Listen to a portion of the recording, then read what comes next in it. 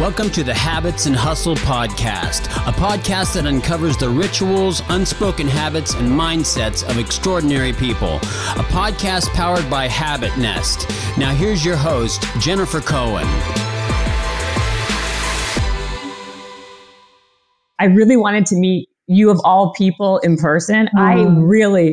Seriously, I really enjoyed your book. It was, first of all, the book is, I'm starting already. We'll fix this if we have to, but I had Evie. How do you pronounce your last name? Pomporis? Evie Pomporis. Evie. Okay, I'm glad. Okay, I'm glad that you corrected me.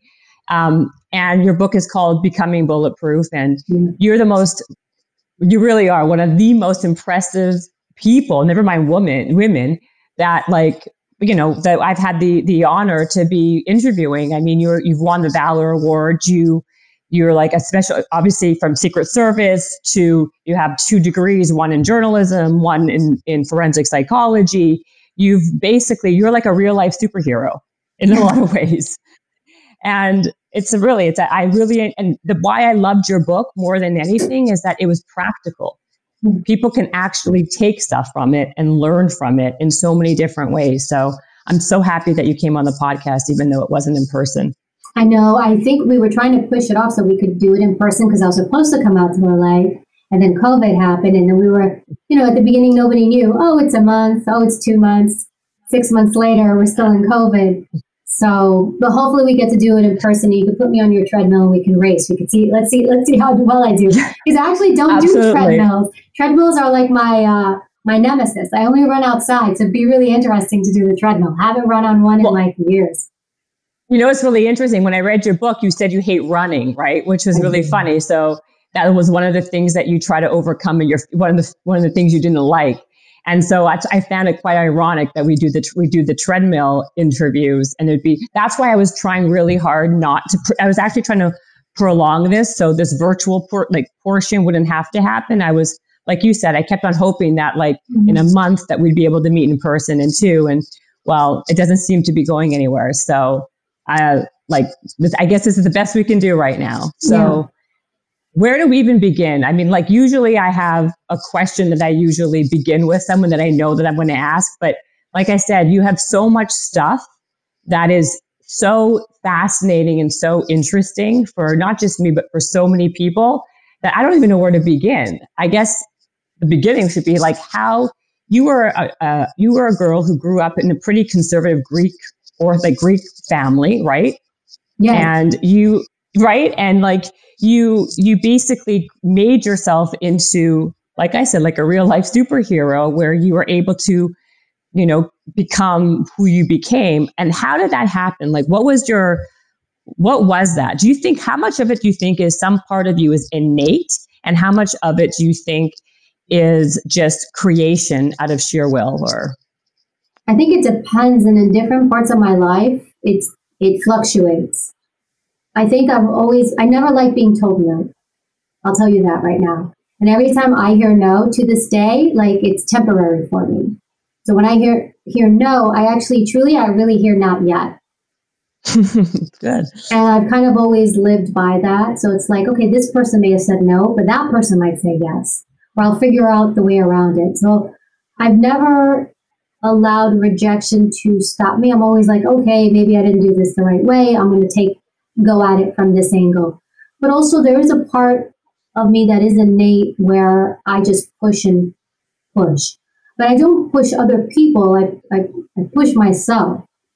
And in those times where I have been rejected or where I've failed at something, I've really avoided blaming an outside entity for why I couldn't do something. And I think that that's helped me tremendously, because when we do that, and I could have done that in different ways in different parts of my life, what happens is you go down that rabbit hole and you get lost in it. And your energy shifts from what you should be doing to being a solution finder, finding the solution, to getting stuck into the problem. This happened because of this, that person did this, that person did that. And that's going to happen to a point. And I do that in the beginning of whatever situation I'm in to understand how and why it happened. But I'm always very, very careful. I give everything expiration date where I'm okay, well, now I need to quickly shift. and figure out how I solve something. But my path, it's interesting because sometimes I'll hear people read my resume, and a lot of it is by accident. And I don't want to say it's truly by accident, but a lot of it is just like a door closes, but a window opens. But I've always been that person that's always like my head's on the swivel constantly. So, and I think sometimes what happens is we focus on one thing. I'll give you an example. I remember I always wanted to work in government, and the first job I ever put in was, this is how long ago this was. I want to say it was the U.S. Department of Probation, I believe. And I'm right out of school, and you have to take a written exam. And I so wanted this job. I didn't even know what they did. I was just like, I want a government job. I want to serve and protect. And I show up to take this written exam, which was an essay. And I was so nervous. I so really wanted this job. I go in there, and I allowed my nerves to get the best of me, and I couldn't finish my essay. It was all like a mess. I couldn't put my thoughts together. The time expired. I handed it in. Long story short, I didn't get the job. And I remember the person who gave me the test, this woman actually, I had seen her maybe several months later at a wedding, just by chance. She just happened to be at this wedding. And I remember I came over and said, hi, I took your test. I actually failed it. I just wanted to say hello and thank you for the opportunity. And I remember her as I walked away laughing because I really did really bad on this test. She probably didn't think I could put two sentences together. And I remember feeling embarrassed because I could hear her as I was walking away. I don't really share the story. It still bothers me to this day. However, I was just like, oh, well. And then I went now at the moment, I want to say that this was probably the worst thing that could have ever happened to me. I'm thinking I had this one chance because to get into these government jobs, I can't speak for now, but maybe even right now, it's very hard, very competitive to be an agent, to be a criminal investigator, especially for the federal government. It's not easy to get in. So I really was traumatized. I was like, I had this one opportunity and I let my nerves get the best of me and I completely blew it. And lucky for me, it didn't work out because I would have never applied to the Secret Service and I would have never gotten in, and I would have been doing something else that I wasn't maybe as passionate about. Well, I mean, I like what you just said. First of all, so you feel like it was kind of like sometimes when you do fail at something, it's usually there's a reason behind it for something bigger and better that really is your path to happen for yourself. It's basically, and I agree with that. What I find interesting though is that you were in the NYPD Academy first, right? And you went through that gruesome training. And while that was happening, you got the opportunity to go into the Secret Service Academy. Now, what do you think it was about? What was it about you that made them even give you that opportunity? Because you said yourself, these are not easy positions to what is it, a 1% of people that actually apply even get into these, even get a possibility? Yes. What do you think it was? Besides the fact, I know you said you speak a lot of languages, right? Why else do you think it was? I do think languages help me because a lot of Americans don't. And I love America. Right. I love this country. I'm Canadian, so it's okay. But most Americans don't. We do have, and I was born and raised here, but we do this I'm America. I don't need to learn any other language. But I always had a knack for languages. I love languages. And because the service deals with different countries, that helped. I did, studied overseas a lot. When I was in college, half my studies weren't in a physical college here in the U.S. I did overseas programs. So I didn't learn international affairs from a textbook. I went to the country. I lived a semester in Italy. I lived a semester in Mexico. I lived a semester in Africa, Northern Africa, and Europe. So I also on paper, without anybody knowing me, I differentiated myself. I was a typical student that stayed and did the 4-year college. So to be honest, when my friends were going out to the clubs, just don't get me wrong, I missed. I was trying to work. I was working 2 or 3. I remember one summer I was working 3 part-time jobs. I was working makeup at the Macy's counter, selling makeup. I was that person. I worked as a summer camp counselor during the day. Then I would go drive to Macy's in the parking lot, change from my summer camp clothes in the car, thank God for tinted windows, then get all dolled up, go to the Macy's makeup counter and sell makeup. And then on the weekends, I worked at a gym, Gold's Gym. 3 jobs that I worked because I wanted to study overseas. So I had no time to really party, to go out, to do the things that my other friends did. But the world was bigger to me. But I also had, I don't want to say bigger dreams, but I had bigger dreams. I had bigger goals. And I think all those things helped me. Plus, the Secret Service, the phases that you go through, the hiring process is not an easy process. It's a very selective process, and you have to pass rigorous parts of the process. And I just ended up passing one layer, then passing the next, and then passing the next. So I think all these things together kind of created that perfect storm to allow me to be looked at, to get in, and to eventually get hired. And then we talked a little bit about the actual training process and what it did it basically helped build your mental resilience and all those other things. Because the whole process, right, is survival of the fittest, right? That's they want to break you down, right? So that the people who actually are the most mentally tough can actually go out there and get the job. So can you kind of talk a little bit about that and the experience and the process? I mean, to be blunt, like those types of jobs, like you just can't be mentally weak. You just can't. No. And it's not for everybody. But I think the first part of it is you have to believe that you can do that. You have to believe you're not mentally weak. You just have to believe that. So you can self-edit yourself. You can become your own saboteur, so to speak, and sabotage yourself in the process by thinking you don't belong there and you shouldn't be there. And I'd never had that in my head. Even if maybe somebody else thought that or felt that, I was just like, your problem, not mine. And but the thing is, you have to perform. But it can be like, look, when you're there, it's stressful, and it's stressful for everybody. Like you're at the range, and when I'm not being scored, I would love shooting. Like I love the marksmanship of it and the technique. There's a skill. But then when you're being graded and assessed, and you're using all these different weapons, I'd never shot a gun before going into these academies. I didn't know anything about weapons at all, and I had to learn the skill. But my mind was open. I also learned not to take it personally, and I knew I had to perform. But for me, like I knew I was so lucky to be there. And because maybe that first experience of blowing that first opportunity that I had to go into the federal government, I was like, I'm not blowing this. And I really threw myself into it.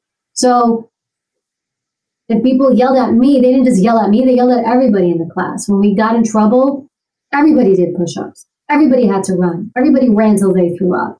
Everybody had to go through tactics. You just have to perform. And so it's like, how bad do you want it? I wanted it badly. Right.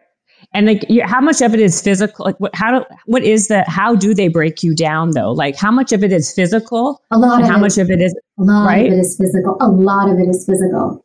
They really, like, the physical element is something that's, look, there's a lot of academic, you have to pass both parts, but a lot of it is physical. Of all the agencies out there, it is probably one of the most physical jobs because they're dual mission. So they do protection, which is the part that is the most physical. You have to physically maneuver people, carry people, fight people. You're there to jump in front of a bullet. There's that whole aspect of it. And you have to be absolutely 100%. It has to be not just okay, but totally normal for you, which it was for me. And then there's a mental part of it, the studying, the learning the laws, the ethics, the behavioral sciences, that part where you have to study. To me, I think the part that is the hardest for people is the physical part. Yeah. I think that's the hardest part because they really make you run for miles, running in the heat, in the snow. You're being pushed. You're doing hundreds of sit-ups and hundreds of jumping jacks, and you're doing all these things that they're like, you think your body's like, there were moments where we'd run. I'm like, I can't even do another 5 steps. You know, it's just like, I can't do this because they wouldn't tell you. One of the things they would do that was a complete mind game is they wouldn't tell you, like, if we started a run, they wouldn't tell you how long it would be. It wouldn't be, hey, we're doing 15 minutes, we're doing a mile. So it's a complete mind game. So you could be running for 3 miles or you could be running for 10 miles and you had no idea. And that was very painful, not knowing when it would end. So I would just look at the floor. I remember there was moments where I felt like my lungs were going to just like literally rip open. And I was just like, 5 more steps, 5 more steps. And then I do the 5 steps, 5 more steps. Don't think, just run. I just look at my feet and I really would bring myself to that moment of like, don't quit. And the fear of quitting And losing this opportunity was greater for me than the actual run. And I was just like, you know what, if I pass out, I pass out. They'll lift the... I mean, I'd rather it be like I passed out or they have to pull me out or I hurt myself, that my body gave out on me rather than that my mind gave out on me. Usually it's the mind. The mind navigates everything. It really does. So I just didn't let myself have an out. And I also had some really good classmates who were like, hey man, keep going. So, and also like, if you see the big guy next to you struggling, you're like, I can do this. I'm going to do this. Like if I can keep up with this guy. And then sometimes, honestly, I would look for the weakest link. And there were moments where I was just like, if that bozo can do it, I'm sticking this out. And yes, exactly. And that gave me energy. And also, once you see, I feel that once you see yourself actually succeeding at something, that gives you a motivation to keep going to the next thing. It gives you the confidence, I feel. I think when you have small wins or big wins in this situation, that win propels you to the next win. And it kind of keeps on going from there. You know what I think? No, I think it's small wins. And I think this is why so many people give up on things so easily, because we think something's going to be a big win, like hitting the lotto or putting in for a certain job or losing weight. Whatever that thing is you think is going to happen quickly, it doesn't. Even training, when I went in, pull-ups, for example. I'd never done pull-ups before. I struggled with pull-ups. And I remember even there were a couple of girls in my class. There weren't a lot of us. Just a couple. And the other girls were like, well, nobody really expects us to do them. Women can't do pull-ups. And I was just like, no way I'm doing them. And I was like, I'm not going to just do them. I'm going to do what the guys do. I was like, I went and I found the standard for the guys because I was like, I don't want to hear nothing from nobody. And who says that I can't do them? Like, look, upper body strength were designed differently. Absolutely. But you know what? These guys had a lot more to pull up than I did because I had a smaller frame and I was skinnier. So I was just like, even playing field. But I worked on them. And I think the small wins, so it goes from doing 1 pull-up to 2 pull-ups, from 2 to 3, from 3 to 10, from 10 to 15, from 15 to 20, however it is, and even the run. So your wins are small. They don't happen right away, but it's patience. So we all want that quick, big payout. And then when we don't get it, we give up. But eventually with time, over not the first week, not the second week, not the third week, but my body started getting stronger and stronger and stronger. And I'm like, man, I'm pretty diesel. I'm like, I can lift like whatever at this point. And then you get into your flow. But it takes time and it's incremental. And I think that's where people lose hope. We're so like instantaneous. This got to happen fast, and it doesn't happen fast. We lose hope, lose motivation. And it's just like, you got to stick it out. When I said big, I meant big wins.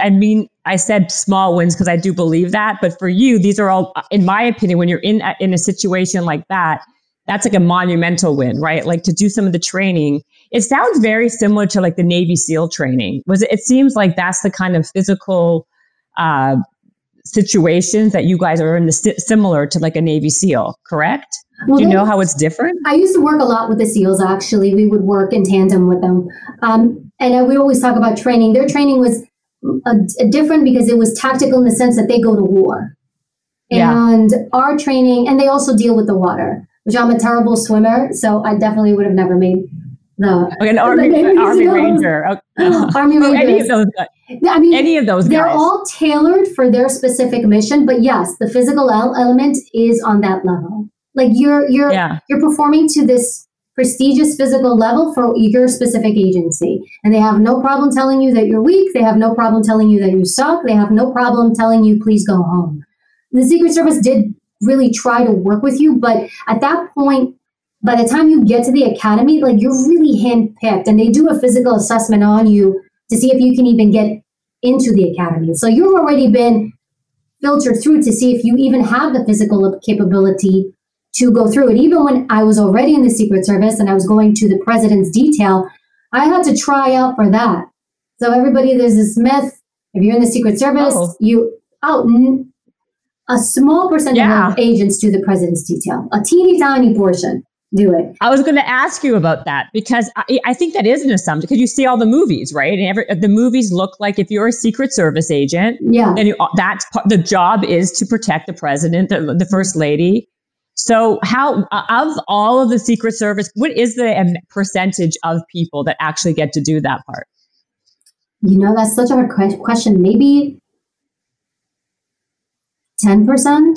I don't know. That's it's not a high number because a lot of agents go to former protectees, so former President Bush, former this, former that, the former First Lady, so they all get protection. And then some people don't want to do protection. There's other avenues. There's intelligence, there's protection, like a different part of it, like the operation stuff. So they have other divisions that you could go into, or some people just stay in the criminal investigative field. So not everybody wants to go to the show, we call it the show, because it's a hard life.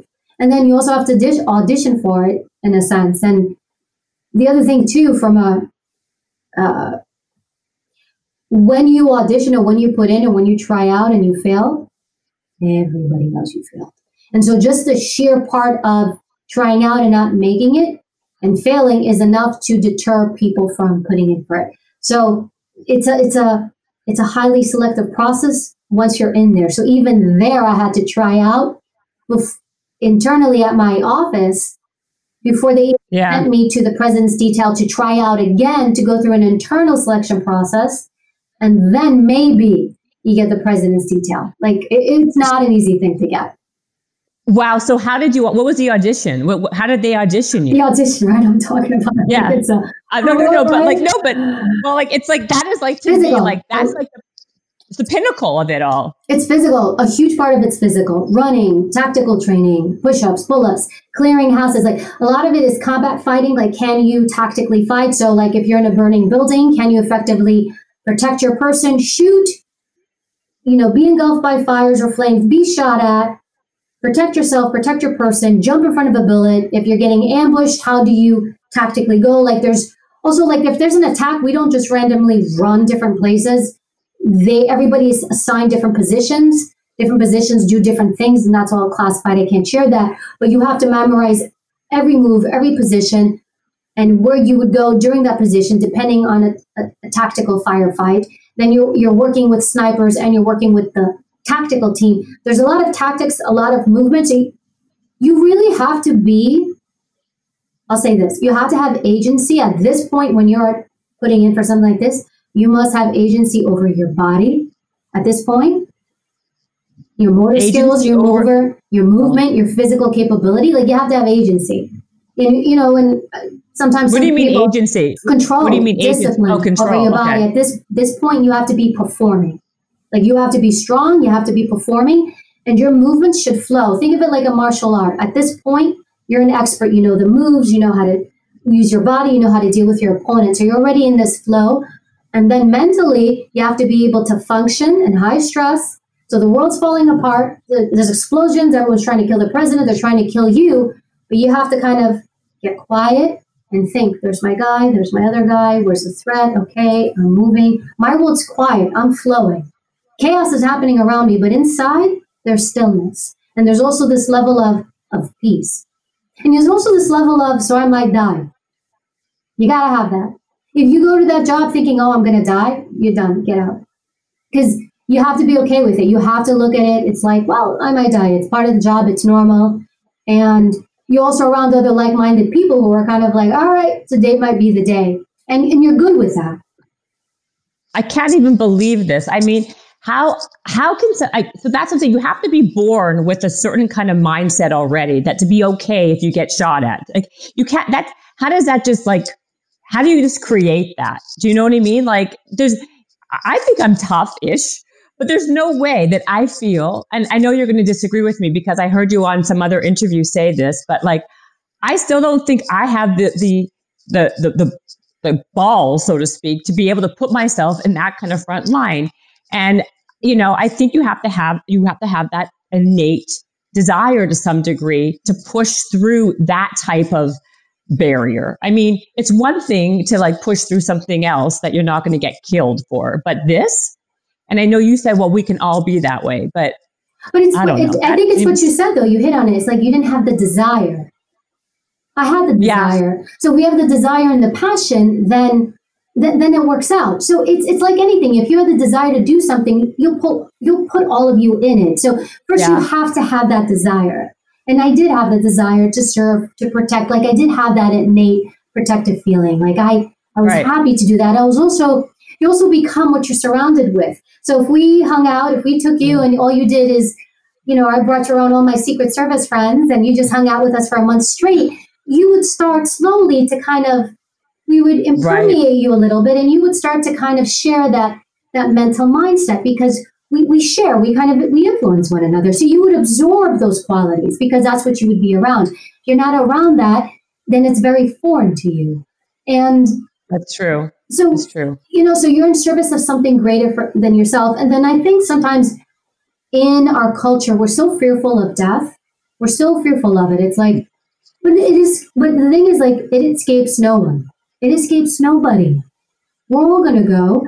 And I think because there's such a fear-based thing behind it, when you normalize it like that, it's just part of the way it is. And it's like an evolution of us, so to speak. Like we just evolved, it's just part of us. Then it becomes a normal thing. But if we hype it up into this scary thing, this thing that's completely going to demolish us, then I think you can either choose to be more afraid or less afraid of it. And you can pick like that path.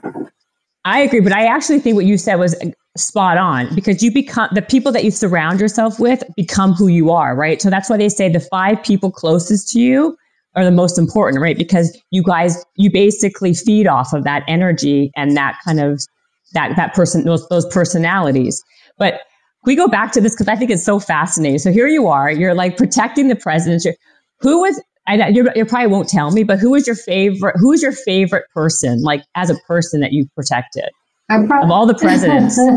I won't tell you. Just because I think what happens is when we give up our favorites, it's like sometimes because of the privilege we have, or I had, being in close proximity to people read into it. See, yeah, that guy was nice. The other guy was a jerk. And I'm super careful because the connections still are there. They're not strangers to you. They're human beings. They're all unique. Like they're all special in some way. They're all different. I mean, I learned something from each one of them. I may have joined certain assignments more than I enjoyed others. But sometimes that had nothing to do with the person I was protecting. It just had to do with where I was or what my positioning, my assignment was. Okay. All right. Let me rephrase it a little bit. Like what would you say? I'm going to change it a little bit. So of all the people that you protected from Barack Obama, Bill Clinton, everybody, all these people, it doesn't even have to be those people. Who would you say you learned the most from just watching how they are? I can't. Everybody. It's so hard to say. No. Is there one person though that you feel like you just not what who are one of your favorites? How about that? Can you make it more general? One of your favorite people. I can say like experiences that I can enjoy. Like I enjoyed. Like sometimes I'm like not outdoors. I grew up in Queens. I grew up in New York. I don't know outdoors. I don't speak outdoors.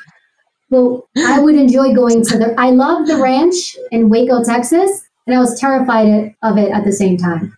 I was just like, oh, the ranch, so this rattlesnakes and mountain lions, and George Bush Sr. But what I loved was seeing him do mountain biking or hack into he would create paths. They call it, his name was Trailblazer. His name still is, it's Trailblazer, his code name. And so he would literally hack trails. So I like that part of him, it was uniquely different. So here's the thing. This is why that question is difficult. I had access to be around the multiple presidents of the United States. There's not a lot of them. And there's like not many people who can say they were around so many of them, even administrations. When a new president comes in, the whole administration goes. Very few people can say that they're around these people. So for me, it was shocking, actually, when I saw that. That's what was really surprising. That says a lot about who you are and your job, right? Because that's when I was reading your bio initially. I'm like, how is this possible that she could be the president to so she could be the protector of Obama, Bill Clinton, George Bush. Who else was it? Who else was there? There was just, I started under Clinton's administration while he was still current. But like, for example, George H.W. Bush, which is President Bush's dad, I protected him while he was a former president. So he was already out of office. So that's where people get confused. So I probably protected all of them. Ford too, I protected. Reagan I never had. And I heard he was great. I wanted to protect Reagan. It just never happened. But never happened for you. You have them through different points of their lives. So really, truly, I had George Bush Jr. and Obama while they were current. And then Clinton, technically, I didn't get to actually protect him until as soon as he got out of office. Like literally the next day, I think I had him. So he technically was a former at that point. So that's kind of how it works. So you're around them, but they're still engaging with people. They're still doing things. They're still involved in nonprofits, different organizations. They're still out there. So you learn so much from them. I mean, even Mrs. former First Lady Laura Bush, hands down, one of the most beautiful human beings I've ever come across. Really? So you just see these wonderful qualities. Like you don't get to that place without seeing. That's why I can't pick. I can't pick. It's not like, pick your favorite shirt. It's like, pick your favorite couture gown from, it's like, they're all amazing. Like, I can't pick one. But also, it's hard to interview someone like you, right? Because you're the master. You know exactly, this is what you do. You're like a master interrogator. You were in a polygraph. That's what you did, right? That's how you were like an interrogator. Or you read these polygraphs. That's what you did for a living. It's very hard to kind of like get you and try to get you to say something that you don't want to say because you know all the tricks already. So, you're going to just bear with me. I'm going to try my best. It's okay. But I think that's okay. I think that, and that's the thing with like, you feel good about asking the things that you want to ask. And then I also have to feel good. I think sometimes we feel like we can still be polite and say no to someone. I can't answer that without it being a negative thing. And I think that's another thing I learned in as being an agent and going through training and dealing with difficult situations. Like you can have wonderful boundaries and be graceful and respectful and still say, no, I can't cross that boundary, and make it absolutely friendly and warm, and just be like, it's just not a boundary I can cross. Oh, absolutely. I like I said, when I read through your book, I have to say there are so many things that resonated, like how you embrace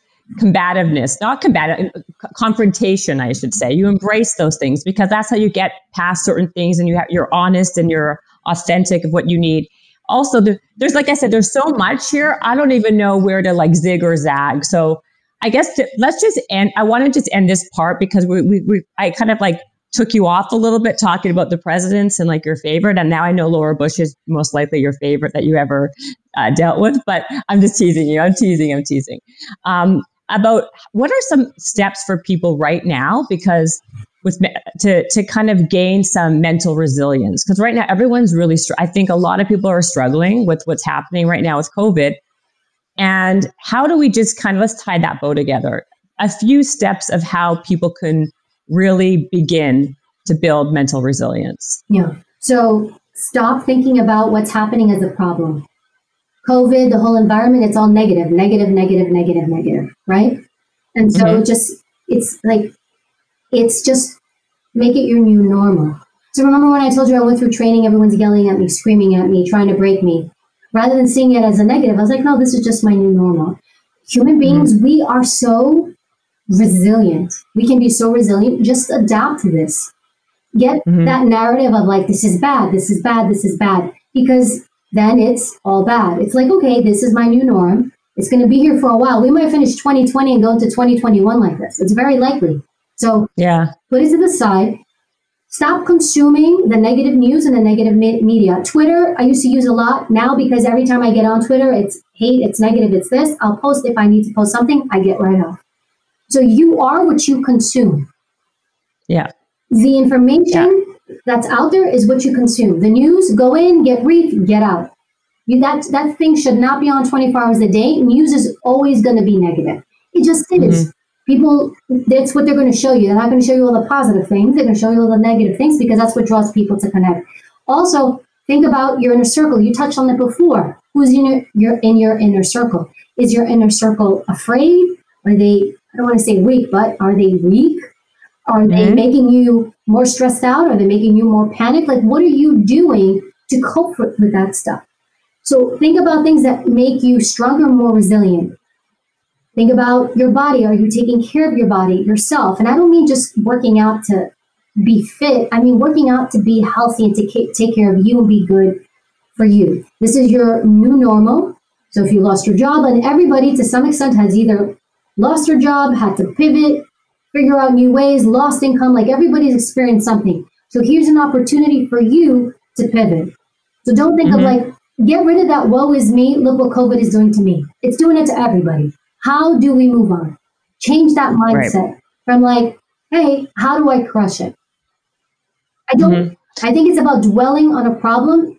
And what we do is we dwell for long periods of time and we let stuff touch us too much. Does that make sense? We let things impermeate us. And we don't create healthy boundaries for us or healthy life habits for us. And then we wonder why we're depressed. We wonder why we're upset. We wonder why we feel victimized. We wonder why. Because we allow it in. Right. You're the gatekeeper. Put your gate out. Right. So you're basically saying that to reframe how you think about certain things, change the dialogue in your head, basically, and try to create some positive habits that become your new normal. That kind of becomes what you're doing. So new routines, right? So our old routines are gone. And so what happens is we get stuck. I wish. It's not there. We're not there. It's gone. Let that go. Stop living in the past. Create new routines to adjust to now. So it's that problem-based versus solution-based mindset. So we sit and focus on the past, the problem. It's like problem's here. It's not going anywhere. Move forward. Solution. How do we move forward? But also filtering what you let touch you, what you allow to access you. Adaptability, acceptance, and adaptability are the two biggest things in your life. Accepting the reality of the truth of where you are and being okay with it. Here's my truth. Just is what it is. Now, how do I adapt? But when we resist adapting, where it's, I can't believe my husband left me. I can't believe I lost my job. I can't believe I have no money. I can't believe this. You're just stuck. You're never going to move forward. You're never going to be able to pivot and shift. Right. Adaptability. They say that's the most important thing for survival and for like success, right? To be able to pivot and move through. Well, thank you. I think that's obviously it's super helpful. I mean, like I said, this is all in your book also. And like even certain things like you were giving in Becoming Bulletproof, what I loved about also, like when I'm reading a part of it, then you even talk about things like, it's just in the protective area, like how you could protect yourself when you walk into a restaurant, even knowing where exits. Like you really do give such great tactile, practical information from so many different areas. That's why, like, I feel I have to definitely, by the way, have you on many times because like I'm just going to be going from one area to another right now just to kind of like touch the surface. Because like I said, this really, I really enjoyed your book. I really appreciate that. And I really appreciate like what you said, especially in the beginning. Because when I was writing the book, I wanted to give people actionable things. Because I'm that person who's read a book or listened to someone speak and they give you things in theory and you're like, that's great. How do I do that? Right? Exactly. Tell me the how. And that was one thing I was like, I don't want anyone to read this book and feel like you didn't tell me how to do this. You didn't tell Absolutely me the how. True. And that was the most important thing. And I wanted to take everything because if you want to create like a resilient mindset, a bulletproof mindset, a bulletproof life, it's about confidence, about protecting yourself. It's about living fearlessly, about putting all these things together. And that's why I broke the book up into the 3 parts: protection, reading people, influencing situations. Because I was like, all of this together makes you unstoppable to some degree. Oh, absolutely. Like you said, I totally agree with you. There's so many books that I read because of what I even do, right? Where I'm like, it's all theory. There's nothing in it that gives someone an actionable thing that anybody down the street can actually truly do to kind of better their life and that they can integrate. You said a lot in your book in the protective area, I believe it was, you talk about like the F3, to the fight, flight, and freeze mode, right? And this could help with helping with your fears in general. I think it was you said how to conquer fear. And this resonated with me because you were saying how there are people who naturally their tendency is to either fight or flight or freeze, right? And knowing what your tendency is and how then to work on it to protect yourself or overcome fear is so helpful. And when I was reading that, I'm like, this is so true because I tend to freeze. You tend to fight, right? And then everybody else. I'm just like, you do. You're just the toughest human in the world. You're the toughest person I've I don't know if it's tough or stupid because you can go either way. Okay, well, for this interview, I'm going to be polite and call you you're tough. Okay, but when you were saying when you were a young girl and you were your house was being broken into, your mom froze and you went looking to fight the potential burglar, and I thought, oh wow, I would do what her mom did. I would just freeze. Can we talk a little bit about that and how this is a really good way to kind of frame how you push past your fears and help even protect yourself by working on knowing yourself? Because you mentioned being realistic with who you are helps you in life, really. Yeah, because it's so important to me because it's there's an ancient Greek saying, know thyself. So how can you learn to overcome fear when you don't know thyself? You don't know yourself. What do you do? So you have to know you. There's so much power in ourselves, and so many of these books and things I read, it's all about the external things around us. It's no, it's always you. You're the everything in your life. And I'll be honest, I'm sick of everybody being told that there's things that are being done to them that diminish them. It's no, you're the gatekeeper. You control what you let in, what you let, affect you. You decide what you tolerate. Right. And I really wanted to give people that power back. And part of that power is know who you are. Are you someone who fights everything? Because so if we use myself, for example, I like to fight. I immediately go on the defensive or offensive rather. Not the best thing to do because sometimes if I do that, I can sabotage a relationship unnecessarily. I may presume something as somebody taking a shot at me when they're really not taking a shot at me because I'm immediately prone to do that. So because I know I have that temperament or that reaction to whenever I feel threatened, I know to slow it down because I know it's coming. I'm hey, I know it's going to come because I know myself. And then I can control it. If hey, I always freeze, and freezing means you're in that inner struggle. I don't know whether to fight or I don't know whether to run. I'm not sure what to do because you're overstimulated because your F3 is being activated, your adrenaline, all that stuff is happening. It's a lot for you. And so sometimes what we do is we just lock up because we're so overwhelmed and we're afraid of it. It's when you know that's what's happening, you're freezing up because your body's trying to help you. And so when you see it in a positive way for what it's doing for you, it's hey, my body's trying to help me. And when you understand why you're freezing up, now you can overcome it. So in another situation, and when different stressful situations happen, and they each have their own, level of stress, how severe or not severe they are, you recognize it and you say, okay, I'm freezing up. I know what this is. And you almost kind of feel your way and talk your way through it. Okay, well, I know I'm freezing up, but I'm going to put that on pause right now. I think in this situation, I should deal with this individual. Or maybe in this situation, I should just walk away. And that can help you set up that plan because you know what to expect. That's it. You know what you're going to do. So if you know what you're going to do, let's put it this way, if you don't know how you're going to react, how are you going to handle somebody else? You got to know you first. And when I first started to learn how to fight, even now I do Brazilian Jiu-Jitsu and Muay Thai, and I'll get hit. And I remember I was fighting yesterday. I'm supposed to go this evening. And I was fighting with my instructor.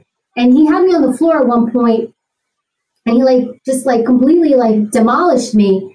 And we're play fighting, right? I don't want to say play fighting. The jiu-jitsu world's going to get mad at me. We're not play fighting. We're fighting, but he's really trying to make it hard for me and put me in this chokehold. Wow. And I started panicking. And it's not a real chokehold. I start panicking and I'm fighting like an animal and I'm losing my technique. And actually, when you fight emotionally, you get sloppier, you make more mistakes, you get hurt. And so in that moment, it's like, hey, don't go into your fight mode, into that crazy emotional mode. You know what's happening. Breathe. It's tactics, it's training. Slow down. Take a moment. Okay, now figure out your maneuver. So even to this moment, I have to walk myself through that. Yeah, and also what you said is true. Like whenever you do anything, when you're coming from a place of emotion, that's when things kind of go awry, right? Like when you're mad or you're angry, you're not able, and you respond out of emotion in lots of different ways. What's a good way to kind of tell people, what, in your opinion, what's a good way to kind of stop that from happening? So anger. It's very easy. It had to stop responding or letting emotion run what you do, what your next move is. It could be in business. It could be in personal. Like that's how a lot of fights get escalated personally and professionally, right? Because you say things that you don't mean, that you don't want to say. You do things that you don't want to do, but you don't have that button in your body to be like taking a breath and like moving on. Or stepping away. That's a really good question. And this is something I learned over years, because we all do that. We step in it, we say it, we can't take it back. We commit to something we shouldn't have done. When you can, and I will tell you this, 90% of the time, do nothing. We think we have to respond to something, do nothing. When you can, just do nothing. So when I go silent, for example, it means I'm pissed. Because I know myself well enough, because I know I'm going to say something, and it's happened to me in the past. And once you say it, you can't take it back. So when I'm seeing red, I shut up. Even if I have somebody doing or saying something, if I can within that moment not do anything, like in business or in relationships, most of the time you can do nothing. You can sit and let somebody yell at you. Let's make it horrible. Let's say somebody's yelling at you and berating you. And maybe let's say it's a boss. And you can in that moment say nothing, do nothing, and walk away. And then think about what's happening and think in a thoughtful way, how do I deal with this? Or how do I deal with this person? Because yelling and berating that person back or escalating, maybe they're making a snide comment at you and then you just jump down their throat. That you're also helping escalate the situation. So you don't want to mirror the nonsense or the garbage other people do. You want to have, I said you want to have agency over yourself. You want to have agency over yourself. You just don't want to be this reactionary person. You just don't want to be somebody who just reacts to the random things that people do to you. That means you have no agency over yourself. That means you don't govern yourself. You're just constantly in response, reactive. In those situations, when you can, as much as it hurts you and as hard as it is, do nothing, walk away, and think about what's happening. Let that emotion pass. There's so much power in that, because the majority of the time you'll find I don't need to respond to that angry text. I don't really need to respond to that email, or I can just sift through all the noise and just be like, yeah, see you tomorrow at 8, and ignore all the nonsense your colleague or coworker just wrote you. And then you start to figure people out. And in life, even now, like I'm constantly assessing who and what role people play. And over time, people may end up being people that you should avoid. You're like, this coworker repeatedly, I've had this issue with them. I don't like the way they talk to me. I don't like the way they speak to me. Now you may think I'm going to go tell them off, and you can. Or is it better to minimize your interactions with that person? Because usually it's very rare where you're going to go off on someone and going to be like, you know what, you're right. I am an asshole. Right. They're not. They're going to be like, how dare you call me that? How dare you this? And you end up having this. I guess be smarter. They're playing checkers. You play chess. Right. Don't think the next move. Most people think immediate gratification. I want to tell you off. And I'll play that out. I'm like, I'll tell you off, but then how's this going to hurt me later?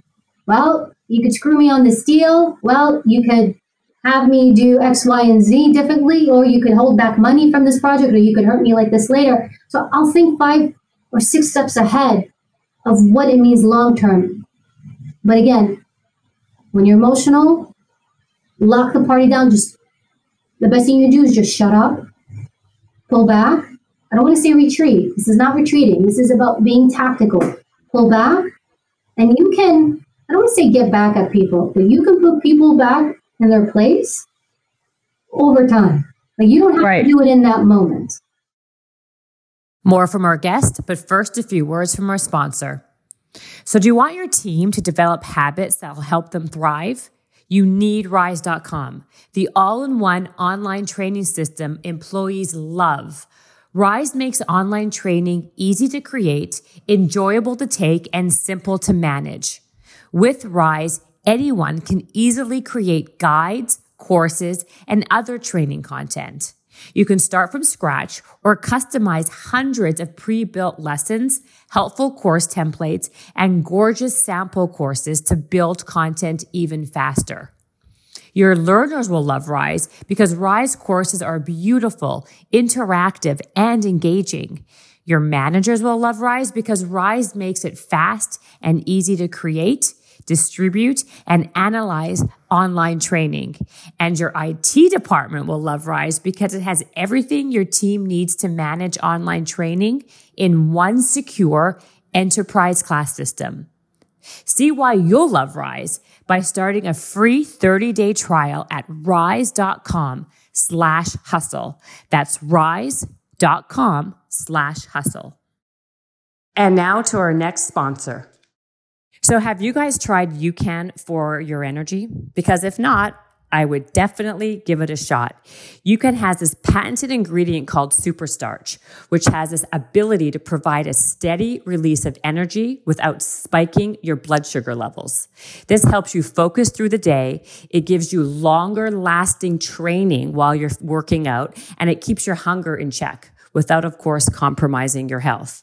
Today, I had their energy and protein cookies and cream powder, which was not just delicious, but it really did maintain my energy throughout the day.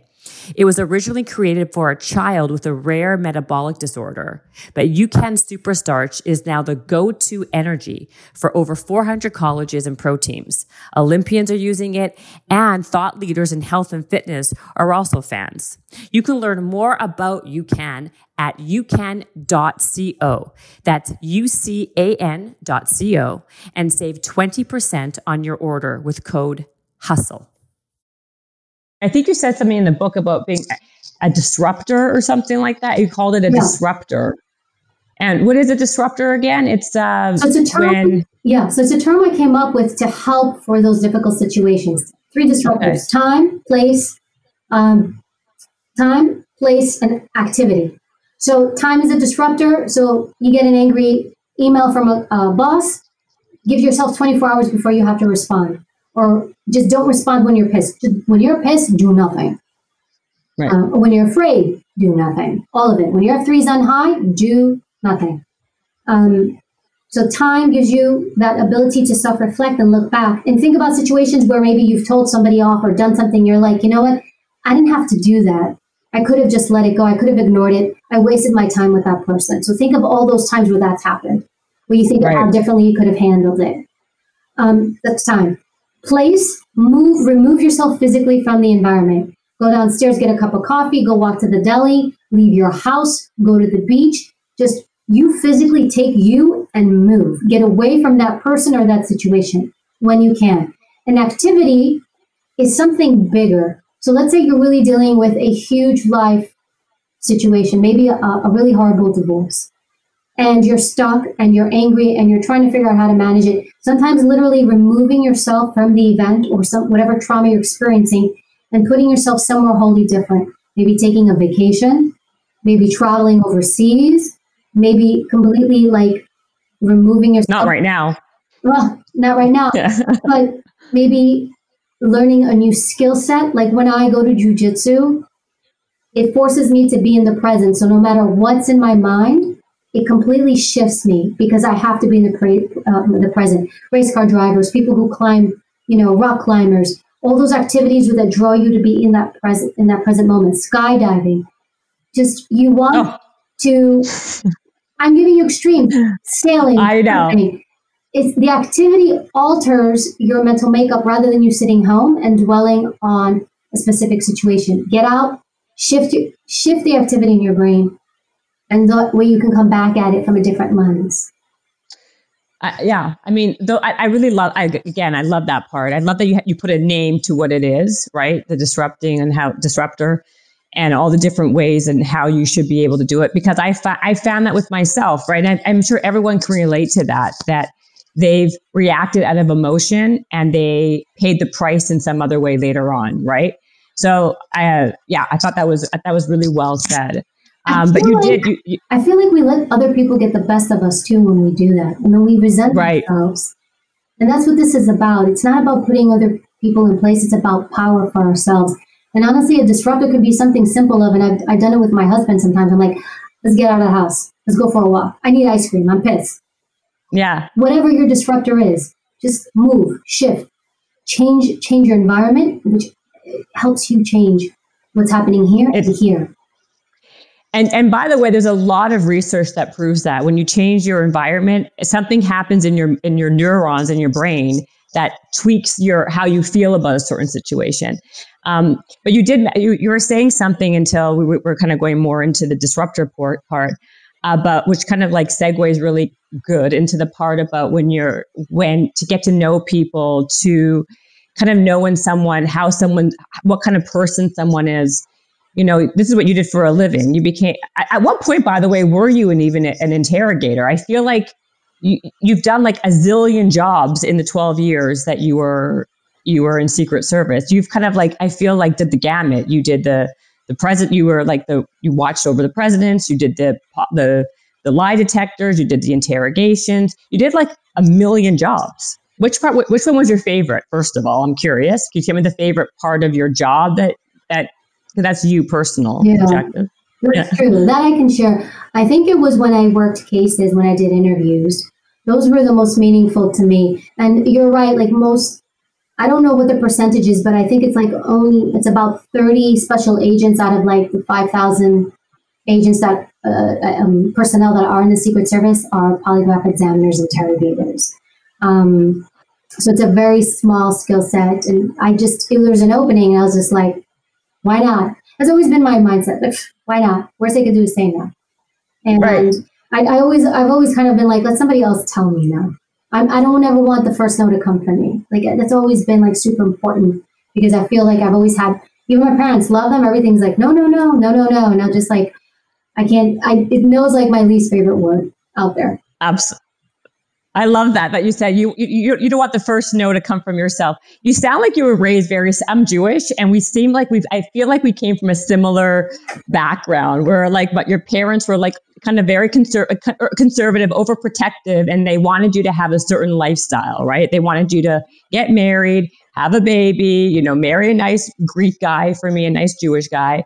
And you kind of you just had your own path. It's just amazing. And it kind of, what normally would happen is you kind of just people usually follow that path, but it kind of, you went completely the other direction and you rebel basically. And when now I never want to say no, you never want to have a limit. You never want to have anyone say no to you. It's just, I love it. But what did you do first? Were you a polygraph? First you come out, you're a criminal investigator and you go into investigator squads. And then it was after maybe 4 or 5 years that it was opened up and they said, would you like to be a polygraph examiner interrogator? And I said, sure. And you had to kind of try out for that as well. Take more polygraphs to pass because you get a higher clearance level when you do polygraphs because you're interviewing. Oh, okay. You're also interviewing not just criminal cases or violent crimes. You're interviewing things that have to do with national security, terrorism, intelligence stuff. So there's this whole other audition process, with questions detail that you have to go through, then a whole other training academy that you have to go through. That was pretty much all academic, and that was extremely hard academic-wise. But going back to your initial question, what was the most meaningful? I think that was that, because for me, I was really dealing directly with people. And so if I'm helping with a case where, let's say, we have someone that we think committed a crime and they're about to walk, and I could come in and talk to that person and possibly get information, a confession, or new leads. That was very impactful to me because we were trying to get justice for someone. But then by proxy, if a police department or somebody was looking at the wrong person, I could come in with a fresh lens and say, this person's innocent. You're looking at the wrong person, focus elsewhere. And that would also happen too. So I felt like in this way, you're really impacting people's lives directly. I know most people would probably think that I would say being in the White House and being with the president, but for me, working cases and helping society directly, that was the most impactful. When you really see a family member or you're really doing good that's changing somebody else's life. Because also, we're seeing today, like if you're not really thoughtful in the way you behave in this type of environment, because you're given a lot of power over other people, a lot of influence on other people's lives. And I took that to heart. I never took it for granted how a wrong decision on my part could really change somebody else's life. To me, it was every day. Arresting somebody was like no big deal. Or interviewing someone or interrogating somebody was no big deal. But for that, it's a big deal. And so I never lost that. So those were the most impactful things. I mean, did you feel that you had to be kind of like a chameleon when you were interrogating people, because you had to adapt yourself, your personality to mold or to meet the person that you were talking to get the information that you needed out of them? Like you had to... Yeah, I didn't feel like that. I realized that I think most people would think, oh, you have to pretend to be something you're not. And that's disingenuous, and then people will see through that. It actually taught me through doing interviews that there's more layers to myself. I'm not one thing. And I think we grow up and we think we're just one thing. And you hear that term, people say, I'm just going to go be myself. And I was like, what is yourself? Myself changes throughout the day. From the morning, I'll be one person. By the end of the day, you've got a whole other woman. And so I started embracing those layers of myself. And it also helped me understand myself better as who I was as an individual, what parts of me needed work, what parts of me to embrace. And then depending on the person I had, I would draw out certain parts of me that I think would resonate with them. And then I would suppress other parts of me that I thought would diminish them or intimidate them or frighten them. So it's like a radio station when you're trying to find that radio station, the frequency. And sometimes it's like they're static. Sometimes it's really strong. Sometimes you're looking for that perfect song. And it's like I'm the radio, but I'm all those channels. Right. I'm all those channels. Exactly. I'm just trying to figure out which one I need to be, which is the strongest and resonates the most with that specific person. I think that's true. I think we all are, though, chameleons in a certain way for ourselves. Like we all have different layers in different ways. That it doesn't mean it's disingenuous. Doesn't even mean doesn't mean it's not authentic. It just means that we all have different sides to our personality, and it's about basically what side do you present to what situation. Because I think you're also saying this in your book that your first impression is very important, right? And appearance, and people don't want to say this, but it's the truth. Appearance is important. People are making their first impression based on the first thing they see. So why not be able to? People like what they see. People like people that they feel they have something in common with, or they feel like, right? So I think that's all true. People feel like they're not being real if they're not exactly. I'm just going to wear my sweatpants because that's just who I am. Really? But if you're going to a corporate environment, maybe that's not basically the best thing to do, right? I agree with that. Or like, it's like, oh, what's his name? Mark Zuckerberg wears a hoodie. I'm going to wear a hoodie. I'm like, that's Mark Zuckerberg. Like, it works for him. Exactly. If you're trying to work and to get to that point where you want to achieve something, the impressions you give off to other people, like, they have relevance. And so the outside does matter. When I say the outside matters, it means the part of you that you're choosing to present. What are you choosing to show to the world? And is it conveying the message that you want? You control that narrative. You control all of it. If I did an interrogation and I wore a bright pink fuchsia sweater with yellow flowers on it, you tell me how successful you think I'd be. Yeah. No, absolutely. Which actually brings me to my question for you is, in all your experience doing this, what do you think were the most, what steps or what kind of things did you do to get the information that you needed? How did you maneuver besides, of course, adapting your personality, to somebody? What other ways do you feel that you can kind of influence people the best way? No, I think I'll use it from the perspective of today because, so it's more relatable to your listeners.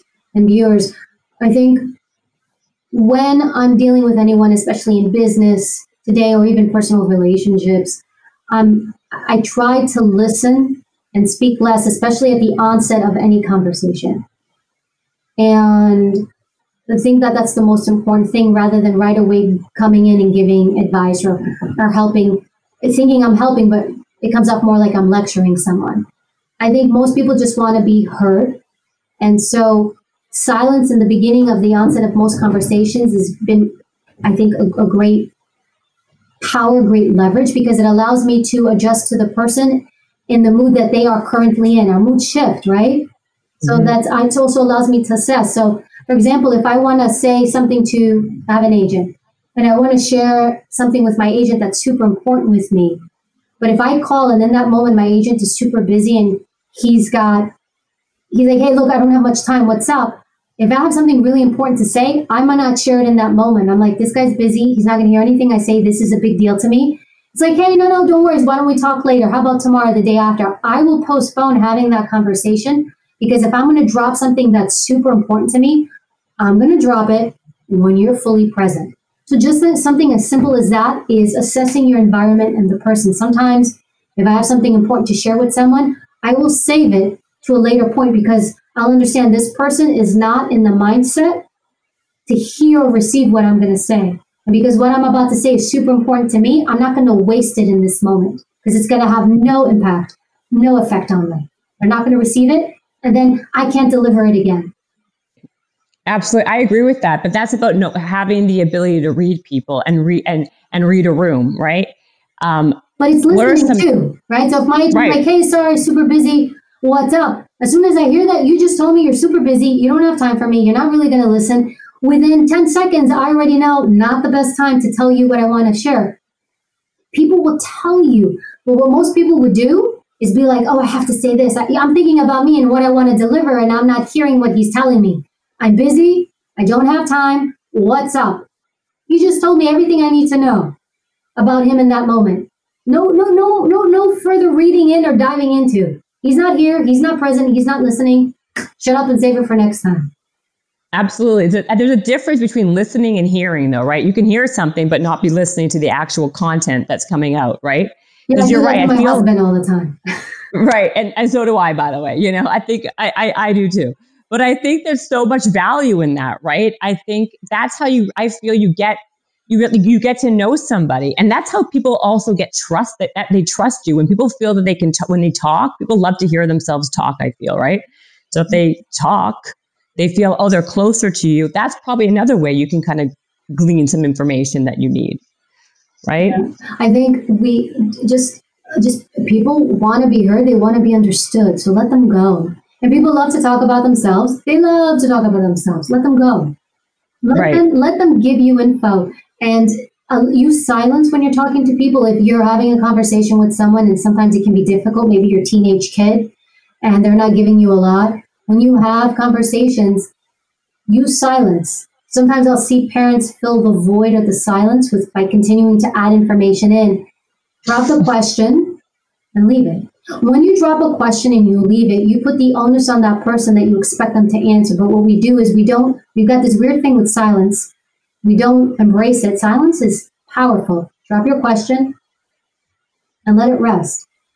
Count to 10. We used to have this colleague, he would count to 10 before he would actually say anything to somebody. He might even wait longer. See, I agree. Yeah. Oh, you're right. It's like so uncomfortable. People hate that discomfort of what silence is, right? And then that counting to 10 is like a mind fuck, really. You know what I mean? You're like, it's become so awkward. But maybe that person also needs time to be comfortable to speak to you. Maybe you're also allowing that person to put their thoughts into place. Maybe that person also, by being silent, you're telling that person, this is important to me. I really want to hear what you have to say. And you're also not giving that person an easy out to move on. That's 100% true. But even in an environment that you're in, when you're in like an interrogation room, and people's fear, I would imagine, would overcome them, right? And their behavior would very much be different than what it would normally be outside of that room. Mm-hmm. Right. So how do you tell, what are some ways that you can tell? I know you talk a lot about this, how you can tell when someone's manipulating you or lying to you. When you don't know somebody, you said something really amazing on one of these things I saw on you, how if people deviate away from their natural behavior, that's a sign that they're lying to you, right? What happens if you don't have a close relationship with somebody and you want to know if you're getting the right information or if they're lying to you? What are some tricks and tips for people? So for something like that, so let's say like you and I are talking, right? So you've had the similar posture throughout the interview. When you ask a question, you get excited. You use your hand a certain way. Now she's going to get all uncomfortable, right? Yeah. But, we've never met. We don't really know each other. But in talking with you, when you're asking me these questions, you're comfortable because you're asking me, right? So I'm watching, I'm assessing, I'm looking at your normal pattern of behavior. Even within like the first 2 minutes of a conversation, people show you the normal pattern, meaning their posture, how they're seated, the way they speak. And so now if we were to turn the tables, I've already assessed your normal pattern of behavior, how you position, the language you use, whether you hand movements, hand gestures. And so if I were to flip it around and ask you a question, and let's say it was an uncomfortable question, I would look for deviations. If you maintain the same posture, the same language, the same paralinguistics in your response to me, it would indicate to me she's being truthful. This is the pattern she's shown me the whole time during our conversation. This is who she is in this moment. That's why it's so powerful when I said let other people talk first, not just because they want to be understood. It allows you to assess them. Mm-hmm. When I let you speak first, and even though the majority of the interview here I'm speaking because you're the interviewer, you're asking me. But at the same time, I'm looking at you, I'm also listening to you. I'm looking at how you nod up and down when you like a question. I'm looking how excited you get and the way you shift and you lean in when you talk to me. All these little things, which I'm really sorry, it's just habit at this point. There are little things happening in my head and I'm like, that's who she is. And so if I ask you something uncomfortable and you deviate, that's not who she's been the past 5 minutes, 10 minutes, 20 minutes. So maybe there's something going on here with this question that I asked her. So that's why it's so important to try to listen information from others so that you can get a read on their patterns. Besides patterns of their body, that's body language. It's also it sounds to me verbal language too. It's verbal. If I'm asking you questions and immediately you go quick, respond quickly to every question, and then I ask you, like for example, you asked me, but you gave me an out too. You asked me, what was your favorite president? And when I pause and I don't answer right away, and you kind of automatically knew this because you read my book and you've done research on me, but you also knew that I wasn't going to give you a response right away, and I didn't. You saw me, I get quiet. I'm like, I deviated from answering the question. I danced around it. So now it was known to you already, but am I answering your question? I never really answered your question. So you want to look at that stuff, but so many times we'll ask people questions and we'll think they answered us and they never do. Politicians are great. I always use them as the great example. Yes. I've learned probably my greatest evasive techniques, not from the interrogation room, but from watching all the politicians and presidents. Oh yeah, absolutely. They never answer the question. And that's a talent, right? To know how to deviate and to skirt around. Years ago, I used to work in media training, right? And we would teach people all the time that have 3 landing places that you want, where you want the answer to be. You've got 3 different answers or 3 different things you want the public to know, right? So no matter what the question is, you'll have 3 places to land. I feel like these people, that's how people get around it. They'll always be able to. It's a talent, and it's also experience, right? To know how to, no matter where someone's asking you, where to land what you want them to know, right? But it's practice. Anything of what we're talking about is practice. You can practice anything, right? You can practice getting better at, dancing around a question, right? You're very good at it because you've done it for, God, how many years of your life? I mean, forever, right? It becomes second nature to you. So would you say to really then to kind of know if someone's lying is the language they use, obviously the body language, and then how they're saying what they're saying, right? It's really important, and I'm glad you're hitting this, because there's a lot of books out there. There's a lot of people who talk and they tell you, these are the top ways to know how somebody's lying. And I want to be very clear, and this is important because there is no textbook. If somebody does this, this, and this, they're liars. We're so uniquely different. We're so uniquely different, and we're all going to behave differently based on our DNA, our genetics, our experiences, our backgrounds, our culture, all these different things. So to say, for example, that anytime somebody lies, they look up and to the right, that's just the most ridiculous thing ever. Just think about how ridiculous just that sounds. Or every time somebody's going to lie, they're going to clear their throat. Some people may do that. Some people may shift their gaze. Some people may look up to the left. Some people may look at the floor. Some people may do absolutely nothing. That's why it's so important to really evaluate a person as an individual and know that there's different indicators and different things people can do. But this easy checklist, like, hey, let me tell you how to spot liars, this is where we miss it and why people are still baffled by it, because we think there's step 1, steps 2, step 3, and we lose this common sense knowledge that nobody is going to behave the same way. The same way we talked about F3 before. Some people fight, some people freeze, some people flee. Everyone's uniquely different. And so we want that quick, easy answer rather than really sitting down, paying attention to that person, connecting with that person and noticing that person and paying attention to who they are, how they speak, how they present themselves, their voice. You can always see, one thing I noticed, for when it came to women who had been victimized by spouses through some type of abuse, whenever their spouse was around or they were speaking of their spouse, their voice would go softer and higher. They would shift. Or even when they talk normally about one thing, and then the minute they're talking about an abusive relationship or an abusive parent, that adult would go back into that child voice. And they get really high, and they'd almost sound like they were talking like they were a little kid. And then they go into that demeanor, that persona. And then that moment, I'm like, wow, there's something traumatic here. So even just listening to somebody speak about their parent, just listening to the paralinguistics and the way they would shift from who they were to how they sound when they talk about their parent would tell me a lot about the relationship they have with that parent. Yeah. I mean, I see that. That's such a great point, because I see that too. When someone talks about their parents or their relationship, they tend to shift their voice from what it was at that moment to when they're thinking back to their relationship. Now, with all this interrogation, all the experience you've had, is it just a matter of time until you break someone down? Usually, will you get the information, or does everyone finally come clean or or whatever? Do you get what you need? Is it more no, time? Not everybody breaks. Somebody told me when I went through the interrogation school at Department of Defense, they said 10% of people will tell you anything. 10% of people will tell you absolutely nothing. It's the 80% that you have to work for.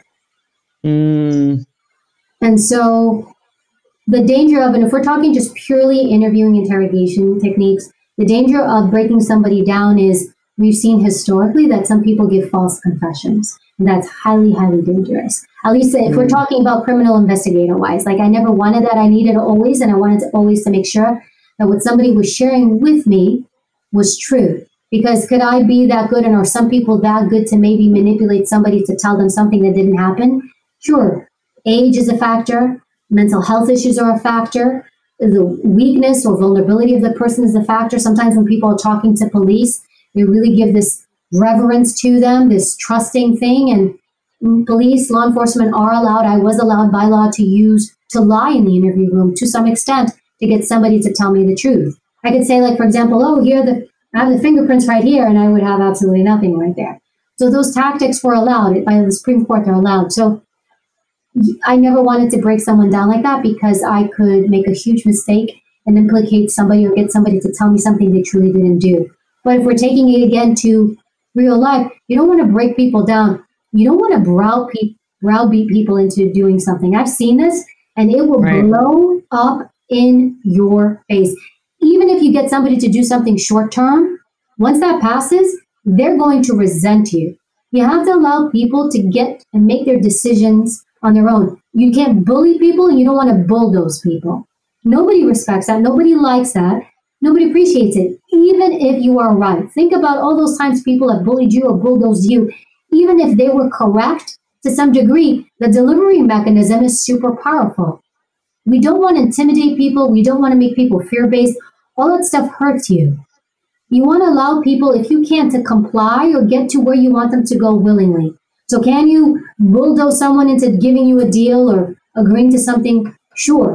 But then after the fact, they will resent you for it. And think about all those times where somebody did that to you and you're like, you know what? That mother, I will never do that again. That person got me to do this. I didn't want to do it. And you resent them and you resent yourself in the process. We don't want to do that. That's actually very true. And also, it's like when you have to lead by like telling someone, people want to feel like they are coming to that conclusion on their own without someone else, basically, like you said, not just browbeating them, but making them feel that they have to because they're your boss or they're your authority. It's a very sensitive way to kind of navigate through those types of communication, to get people to do what you want without them feeling that they're doing it because you told them to, right? So that leads me to my next question with you. What are some great techniques to get people to do what you want them to do without them feeling that they're doing it because they feel obligated because you're making them do it? Well, it depends. So there were so many things I wanted to put in the book and I just didn't have time. But like when I do public speaking stuff where I talk to companies and I teach them how to deal with difficult employees, difficult customers and all that stuff. But for example, I'll have a lot of employers or supervisors say, I have a hard time managing my employees or my people. How do I deal with it? And so just a very simple mechanism is when you're looking, for example, to discipline someone, let's say they've done something or you really want to exude power, the last thing you ever want to say to somebody, I'm the boss, you need to listen to me. As your supervisor, like get rid of all that language. They already know you're that. It diminishes you. You don't need that. But what are the little things you can do? When you have them come into your office, if it's something where you want to exude, I'm the boss, you're the employee, when they sit down, have them sit down across from you on the other side of your desk. So you want to put a barrier, you want to create a me, and then there's you. So right there, I'm setting up my environment to create the separation. My chair as the boss is going to sit slightly higher than your chair. So that way, when you're looking, you're going to look slightly up at me. Very subtle. I mean, you actually don't want to put the person on the floor, right? But these are, because they're going to realize it. But these are subtle techniques in which you can create an environment where that person feels that you are the supervisor. Have a seat. Show people where to sit. Would you like a drink of water? Control the room. Control the environment. Close the door if you need to, or maybe today it might be a little bit more difficult to close the door in a certain situation. Right. Be able to address someone, and then when you address somebody, eye contact is huge. Eye contact is huge. Never be afraid to make eye contact, especially when you are trying to convey something with someone. And something that's super important, because sometimes when we deal with confrontation, there's plenty of employers and bosses that don't like confrontation. They don't like to reprimand anybody. Make a list. Because when you're in that emotional moment, that F3, when you feel threatened, you're uncomfortable, oh my gosh, this could get confrontational. I always tell people, make a list and write out your points. And so let's say you're dealing with an employee who is not performing a certain way. I would give them facts and I would write them out. That way, in that moment, when you're having this emotional thing happen within you, you're not trying to think through. You're just reading off a piece of paper. Look, I want to talk to you about this account. There's something that was missed here. Could you tell me why that was missed? Tell me about that. And I talk about TED in the book. Tell me, explain, describe. When you don't know what to say, have them tell you. Have them open up and start to give you information when you're not sure how to speak. So all these little things that I'm talking about create an environment of power and strength. The other thing, and again, I'm really getting into the weeds of the psychology of it. No, I love it. I love it. As a supervisor, you might not want to have, if you want people, neutrality is very powerful.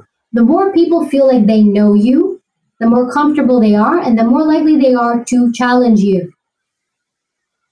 So if you're a supervisor and you want to really maintain that strength, don't go out drinking with your buddies. They're not your buddies, they're your employees.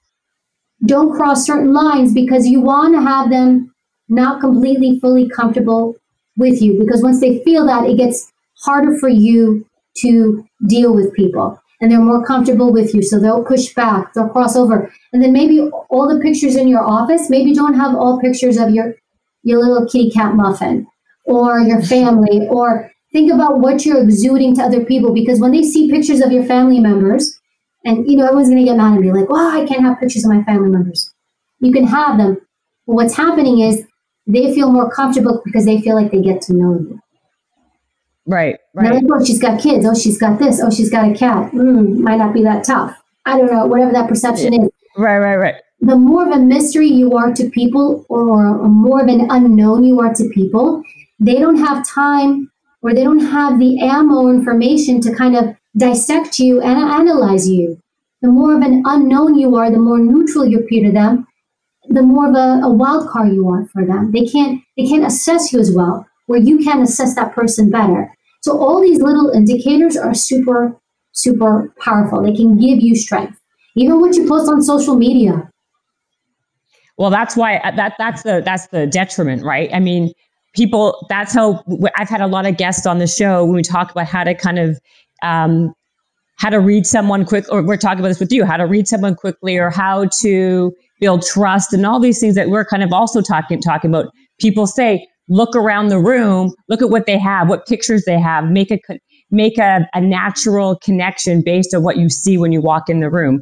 If they have a dog and you have a dog, say, hey, I also have a golden retriever.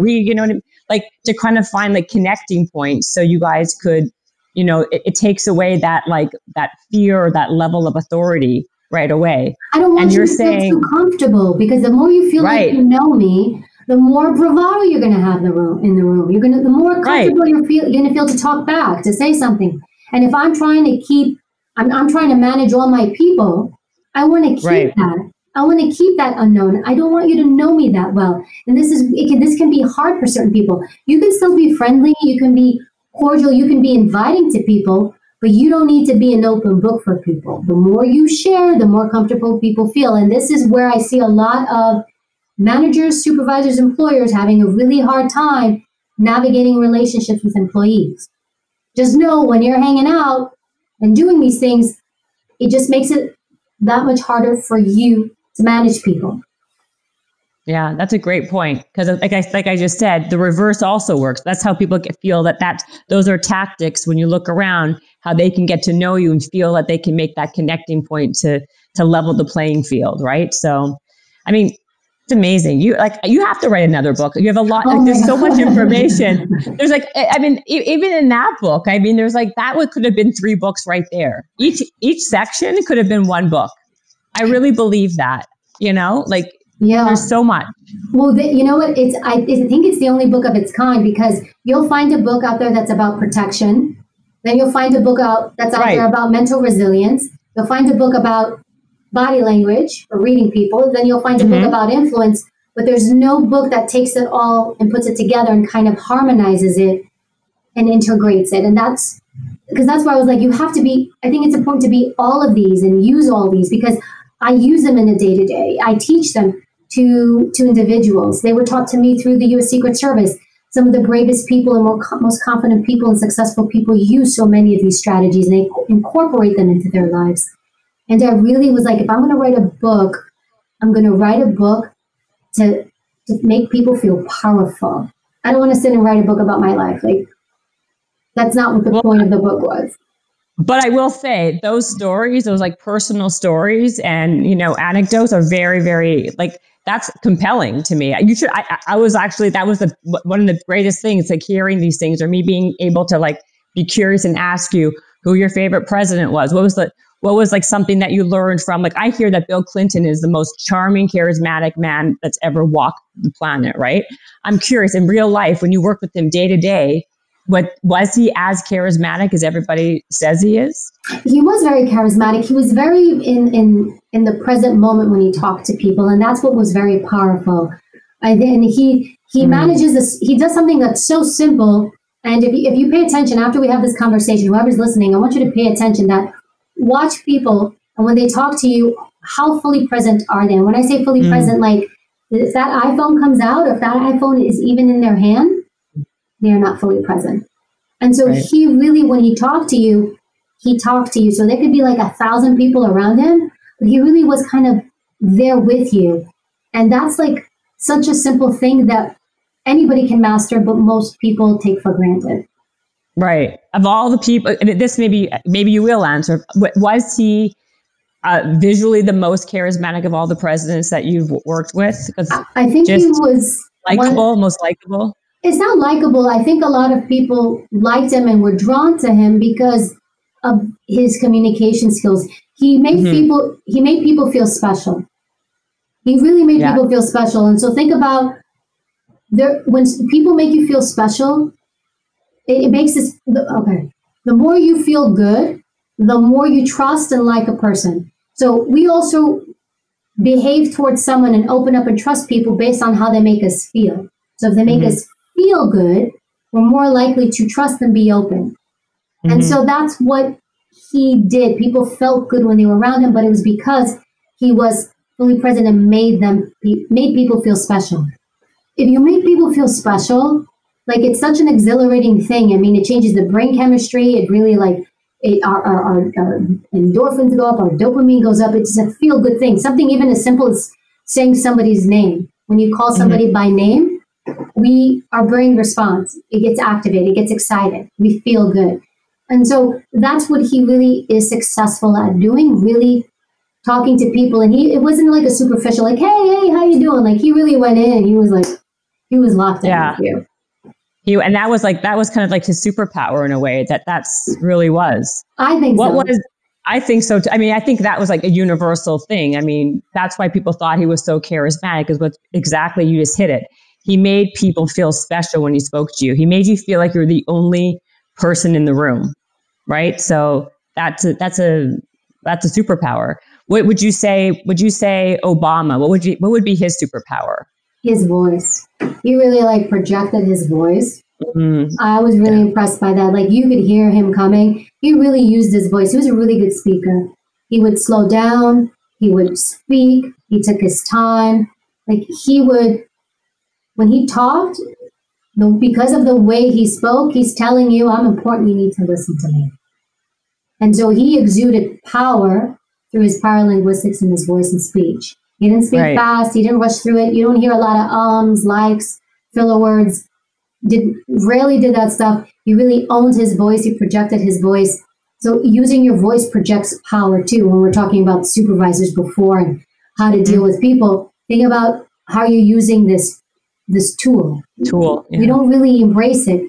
We kind of take it for granted and use it. Use voice exercises, voice and speech. There's so many things that a lot of these presidents or influential people do behind the scenes. Something simple as taking voice and speech classes to enhance the way they speak to the public. It makes a huge impact. Makes a huge impact. I agree. And what do you like? What do you? Is your show? Is the Bravo show? It's coming back for another season, or it's Spy Games? Spy Games aired this winter, pre-COVID. And pre-COVID, right? It's on Hulu now, so it's streaming on Hulu. Oh, it is. Are they coming back with another season then? Or? We don't know yet. COVID's, throwing everything for a loop, across the board, including in TV. There's filming. Can you film? Budgets. There's so many things happening right now. So, but like anything, it's like you accept and you adapt and whatever the next new project is. What is your daily life like? Can you give me a day in the life of Evie now with your, what do? You wake up what time? Give me your day-to-day routine. My day-to-day routine. So usually daily routine. My daily routine. Usually I wake up around between 6 and 7. I mean, it can fluctuate, but it's usually between 6 and 7. I wake up right away and I always change right away. I change even now from working at home. I'll even wear shoes in the house when I'm working.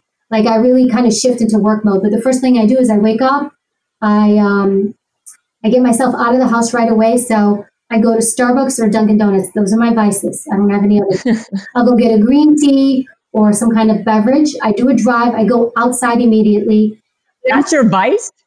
Green tea is your vice? Green tea. Oh my God, girl. Dunkin'. It's like all ice cream. My. I go out the house, but it's sweetened. I can put a lot of sugar in that. That's like where I have issue. But I go out. You're crazy. You're crazy. I go out, I come home, and immediately go into work mode. So I'll stay in my shoes. I'll go sit in my office because now we're all COVID, so I can't go into a studio. But I did adapt, like I created a studio at home. So I did certain things to kind of embrace the situation now. And sometimes I'll have to travel. It's rare now. Sometimes I'll have to go out. But usually I end up doing my work from home, from my home office, depending on what I have. And then I'll work straight through. I might take I'll give myself a 20-minute, 30-minute lunch break while I'll completely check out. I'll step away from my stuff and then I'll eat, whether I'll watch something entertaining, but I let my mind rest. That's just me. I have to give myself a break. Then I go back into it. And around 6 or 7, like today, it's around 7 p.m. I have jujitsu. So once I set that clock up, I'm done. I go into my night routine. And my night routine is where I do most of my stuff outside of work. So night routine is some kind of workout. So today's going to be jujitsu. Tomorrow might be running. The day after, it might be working out in my garage. But every day I do something physical. It's how I get all that stuff out of me. That's just me. Remember, fight's my my thing. So I'll either chase my demons, run my dragons out, whatever you want to call it. So today I'll go to jujitsu Muay Thai is today, which is Thai boxing. From 7 to 8, I'll do that. I come home. I go to my inversion table in the garage. I hang upside down between 5 to 10 minutes because it stretches my back and my spine, which is really good for elongating muscles. I'll stretch. I do a cold shower. Stretching is huge for the body. And I'll do a cold shower, no more than 5 minutes, man. I put my timer on, but it's really good, invigorating for the body, and it stimulates circulation. It's got youth properties that, Yes, 100%. Preserve. I know all about the cold showers. I hate them, but I know they're very good in what it does. So they're good, for you for even doing it. Oh yeah, I'll yell and scream in the shower, whatever I need to do. I'll talk to myself. Then when I'm done, I'll do a meditation. That's my evening routine. I will do that. I really try to stick to that. It's super, super powerful. And then I'll make sure I really try hard after 7 p.m. or 8 p.m. I try to make it 7 not to eat anything. Because when I eat late, I sleep with a heavy stomach, and I also do intermittent fasting. So I'll definitely, doing it. Yeah, I do it. I definitely give myself a minimum of 12 hours where I won't eat. This is not starving ourselves or anything like that. I want to be clear. So if my last meal is at 7 p.m., I'll make sure not to eat anything till 7 a.m. It allows your body to just rest and be and clear itself out. The body is not meant to always have food and stuff in it. So this is my routine. For me, this is super powerful because I believe in taking care of, this is my temple. I get one. I don't get another one. And I want it to be as strong, as powerful, as beautiful as I can keep it. This is what I got. This is what God gave me. Whoever gave me, this is all I have. But it's on me. And I've seen we'll take better care of our cars and our houses and our manicure our lawns than we will this.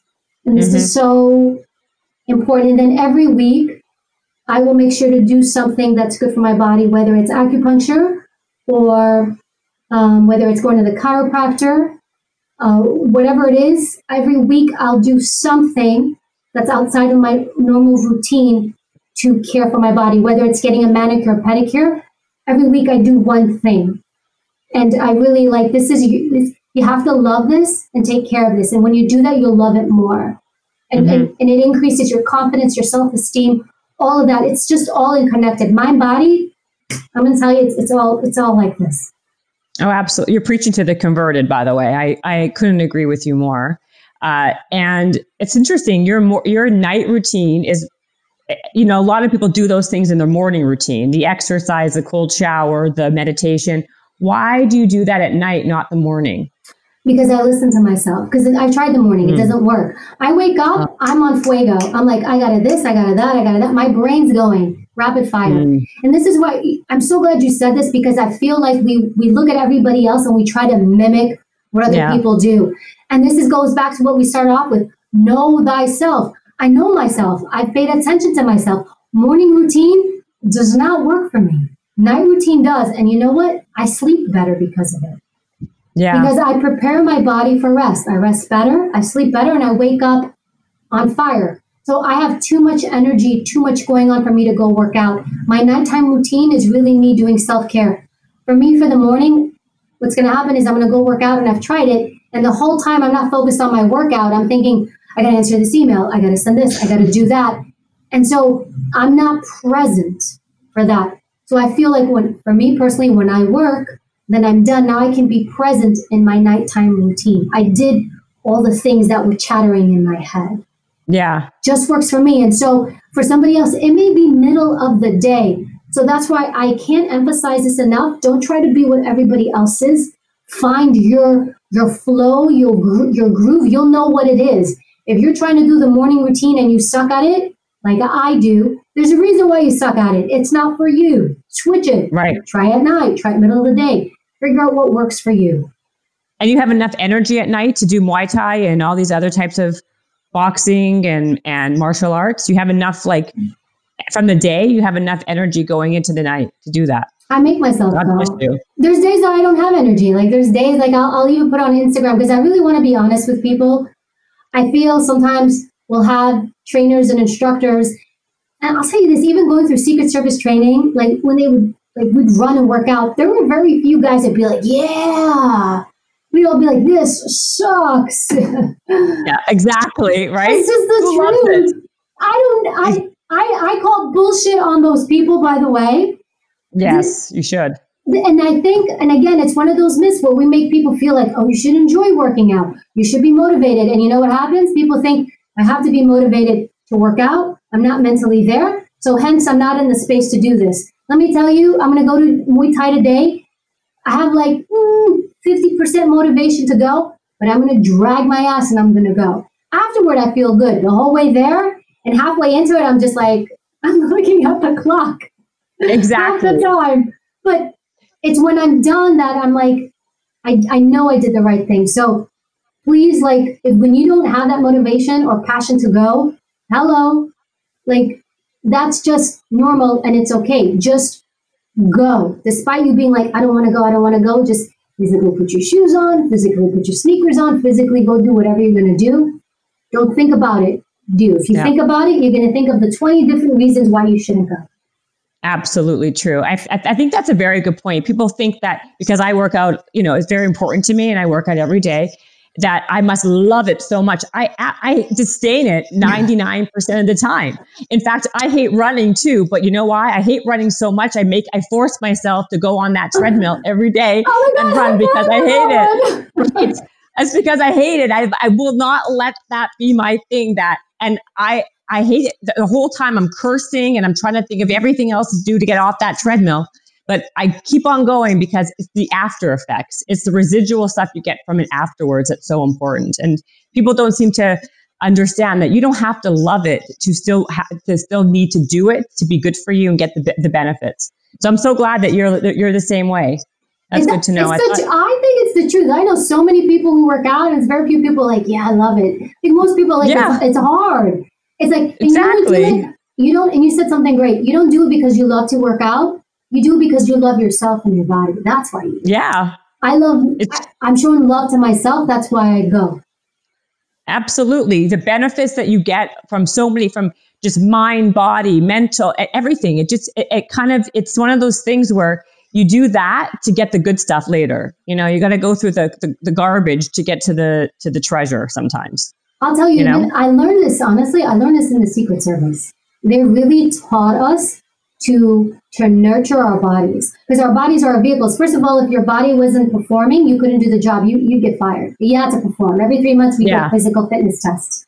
And so they were like, you got to perform. It's just part of the job. But it became part of that culture that your physical well-being was part of your job. You had to work out. And so I took that into my day-to-day life now. It's like, make that part of your physical well-being. And I have to say, some of the other agencies might hate me for this. Of all the federal agencies, you watch the president, any president, doesn't matter what president is, you look at the Secret Service detail around them. These guys are fit. These guys are strong. These guys take care of themselves and gals, because it's been ingrained into us, like, take care of your body. Like, your body's your your vehicle. You have to have agency over it. You have to have discipline over it. And when your body is strong, your mind is strong. It's so true. Oh, absolutely. I do. That's, I totally agree. If you're physically strong, it makes you more mentally tough. And that's basically, it's kind of like everything dovetails together. That's why I think one thing bleeds into another area of your life. How many pull-ups can you do now after being in that training? You said you couldn't do any pull-ups. So how many are you up to now? Or now, you're not in there anymore, but. I do now.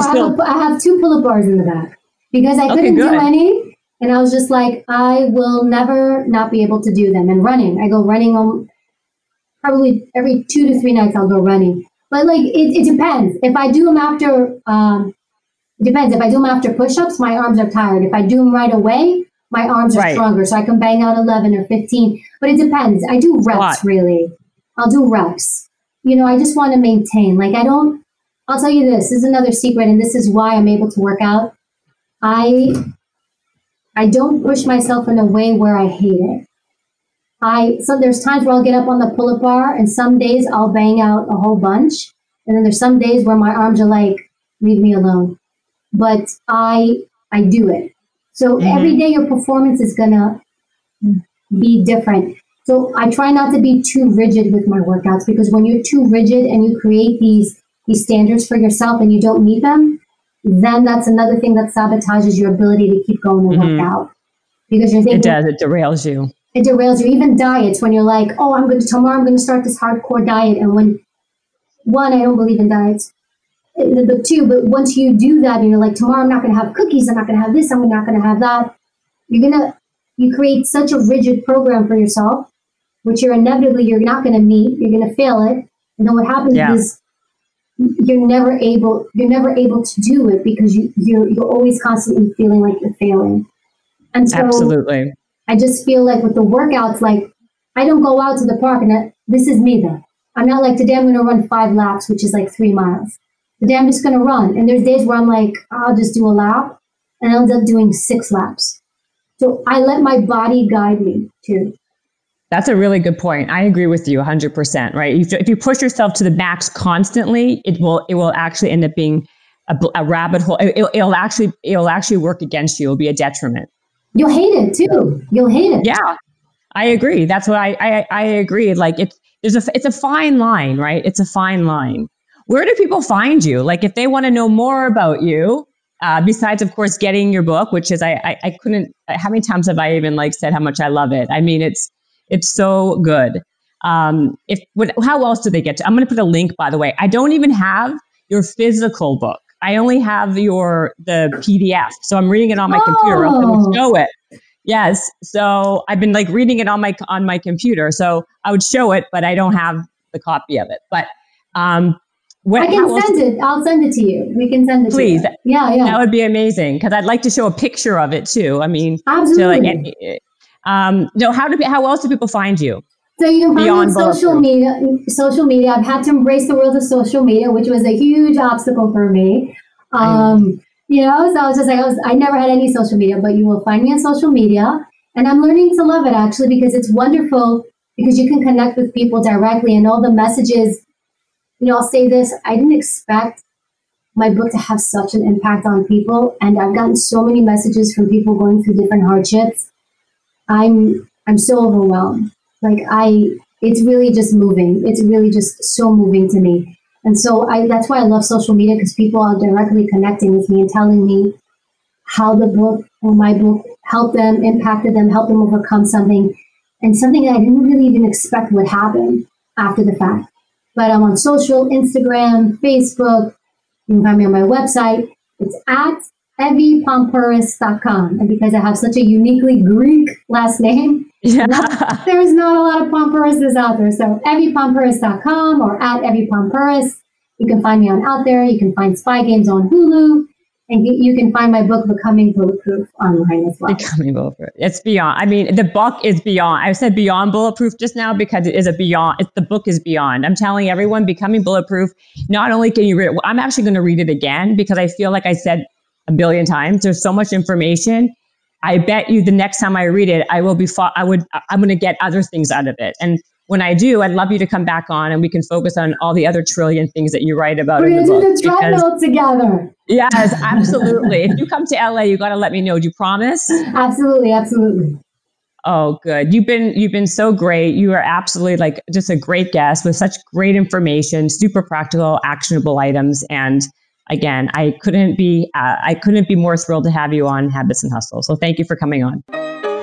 Habits and hustle, time to get it rolling. Stay up on the grind, don't stop, keep it going. Habits and hustle, from nothing into something. All out, hosted by Jennifer Cohen. Visionaries, tune in, you can get to know them. Be inspired, this is your moment. Excuses, we ain't having that. The Habits and Hustle podcast, powered by Habit Nest. This episode is brought to you by the Yap Media Podcast Network. I'm Hala Taha, CEO of the award-winning digital media empire, Yap Media, and host of Yap Young and Profiting Podcast, a #1 entrepreneurship and self-improvement podcast where you can listen, learn, and profit. On Young and Profiting Podcast, I interview the brightest minds in the world, and I turn their wisdom into actionable advice that you can use in your daily life. Each week, we dive into a new topic like the art of side hustles, how to level up your influence and persuasion, and goal setting. I interview A-list guests on Young and Profiting. I've got the best guests, like the world's #1 negotiation expert, Chris Voss, Shark Damon John, serial entrepreneurs Alex and Layla Hermosi, and even movie stars like Matthew McConaughey. There's absolutely no fluff on my podcast, and that's on purpose. Every episode is jam-packed with advice that's going to push your life forward. I do my research, I get straight to the point, and I take things really seriously, which is why I'm known as the podcast princess and how I became one of the top podcasters in the world in less than 5 years. Young and Profiting Podcast is for all ages. Don't let the name fool you. It's an advanced show. As long as you want to learn and level up, you will be forever young. So join podcast royalty and subscribe to Young and Profiting Podcast, or YAP, like it's often called by my YAP fam, on Apple, Spotify, CastBox, or wherever you listen to your podcasts.